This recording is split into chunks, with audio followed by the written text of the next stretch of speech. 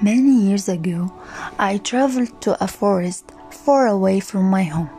I spent my weekend in a beautiful big house. I was feeling relieved and blessed because I had been planning for this vacation for a long time to organize my thoughts. No people, no internet, just relaxation. The forest was wonderful and the weather was lovely. I could enjoy the natural environment. I could hear the sound of water and birds.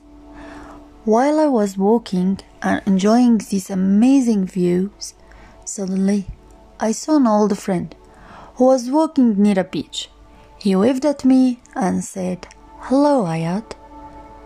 We went to my house and talked about our old adventures in high school.